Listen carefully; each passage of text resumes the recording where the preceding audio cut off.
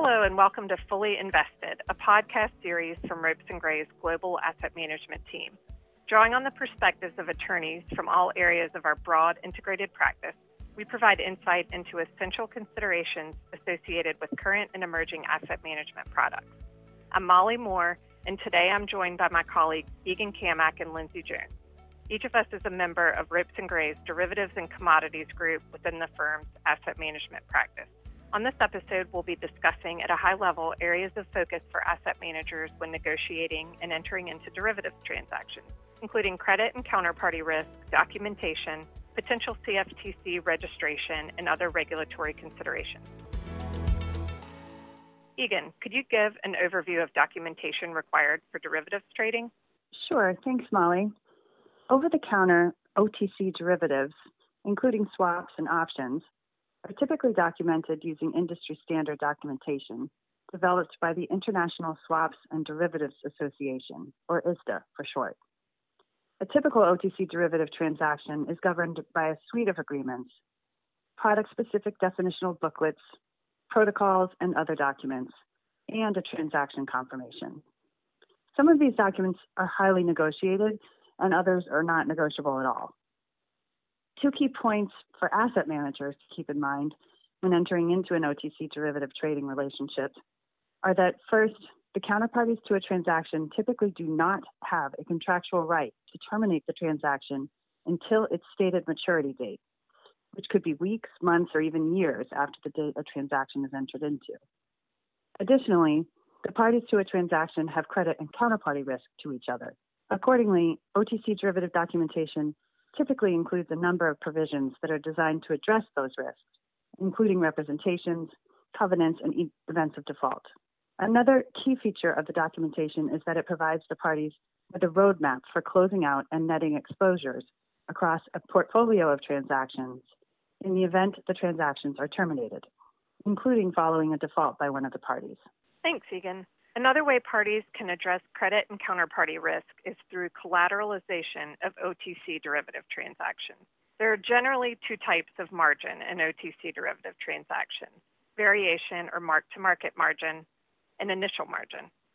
Variation margin generally is intended to cover daily mark-to-market movement in the value of a transaction, whereas initial margin is intended to provide an additional buffer to cover extreme events.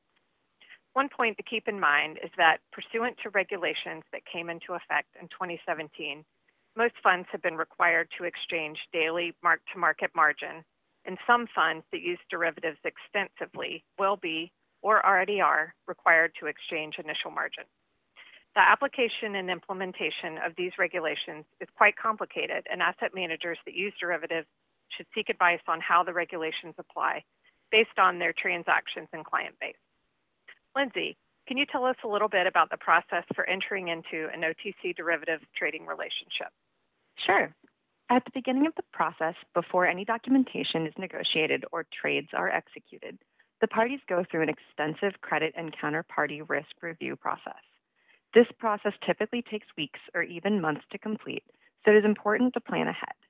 In a typical arrangement between an asset manager and a swap dealer, the dealer will request a wide range of information about the fund or client entering into the relationship, including the fund's net asset value, or NAV, performance history, portfolio of investments, investment objective and strategies, use of leverage, portfolio managers, financial statements, governing documents, and tax status. Buy-side counterparties may want to put confidentiality agreements in place to protect the disclosure of such information. The result of this credit review process will influence the terms that the fund will be able to negotiate. Buy-side counterparties may also conduct their own due diligence and credit review of the swap dealer. Thanks, Lindsey. Could you elaborate on how the credit review process influences the terms of OTC derivatives transactions? Yes, the information given to the swap dealer during the credit review process will have an impact on contractual terms governing derivatives. For example, the parties typically seek to include additional termination events, ATEs, in ISDA master agreements. ATEs generally are credit-related events, the occurrence of which gives the non-defaulting party the option to terminate all transactions outstanding under the ISDA. For example, if a hedge fund is seeking to enter into an ISDA and the fund has a key person event in its PPM, the swap dealer may ask to include the key person event as an ATE under the ISDA.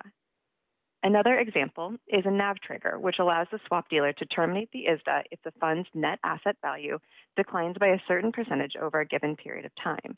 Many funds seek to include credit ratings ATEs in their ISDAs to give the fund the right to terminate transactions if a dealer counterparty's credit rating drops below a specified level.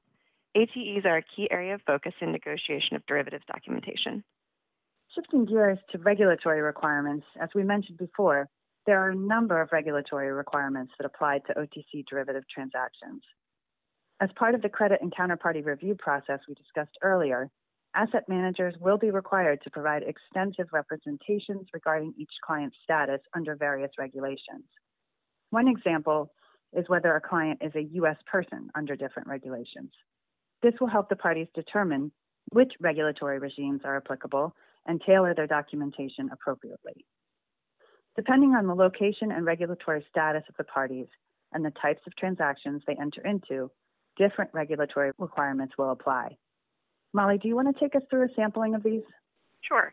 In addition to the margin regulations that we've discussed already, most derivative transactions are subject to mandatory reporting. Under these regimes, one or both parties to a transaction are required to report information about the transaction to a data repository shortly after execution of the transaction.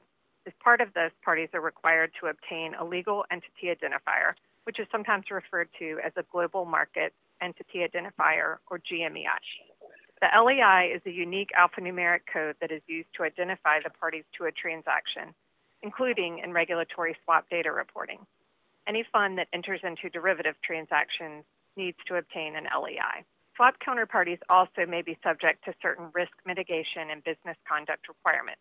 These rules generally require parties to have procedures in place to resolve certain types of disputes related to derivative transactions and to periodically reconcile and compress their portfolio of transactions. Swap dealers also may be subject to business conduct rules, which include a range of requirements to collect certain information and representations from counterparties and to make disclosures to their counterparties.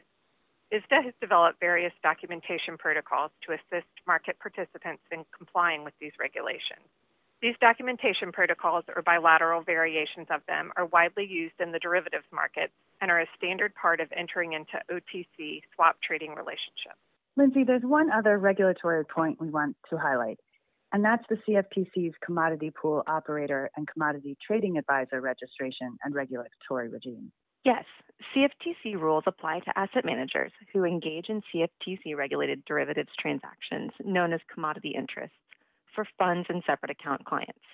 Commodity interests include futures, options on futures, and most swaps. An asset manager who sponsors funds that transact in commodity interests must register with the CFTC as a commodity pool operator unless an exemption from registration is available. Sponsors of funds that use a de minimis amount of commodity interests typically are able to rely on registration exemptions under CFTC Rule 4.13A3 with respect to privately offered funds or CFTC Rule 4.5 with respect to registered investment companies. Depending on the facts and circumstances, other CFTC registration exemptions may be available. Even if a fund sponsor relies on a registration exemption, it may need to make a filing in order to claim the exemption. Other conditions may apply, including requirements to make certain disclosures to investors in offering or other fund documentation. In addition, an asset manager that provides advice to clients regarding commodity interests transactions must register with the CFTC as a commodity trading advisor unless an exemption applies. Asset managers that are required to register with the CFTC must comply with extensive regulatory and compliance obligations and are subject to periodic examination by the CFTC. Thank you, Lindsey and Egan, for joining me for this discussion. And thank you to our listeners. We appreciate you tuning in to Ropes and Gray's Fully Invested podcast series.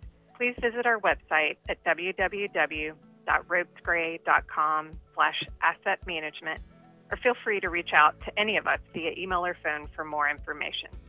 You can also subscribe to this series wherever you typically listen to podcasts, including on Apple, Google, and Spotify. Thanks again for listening.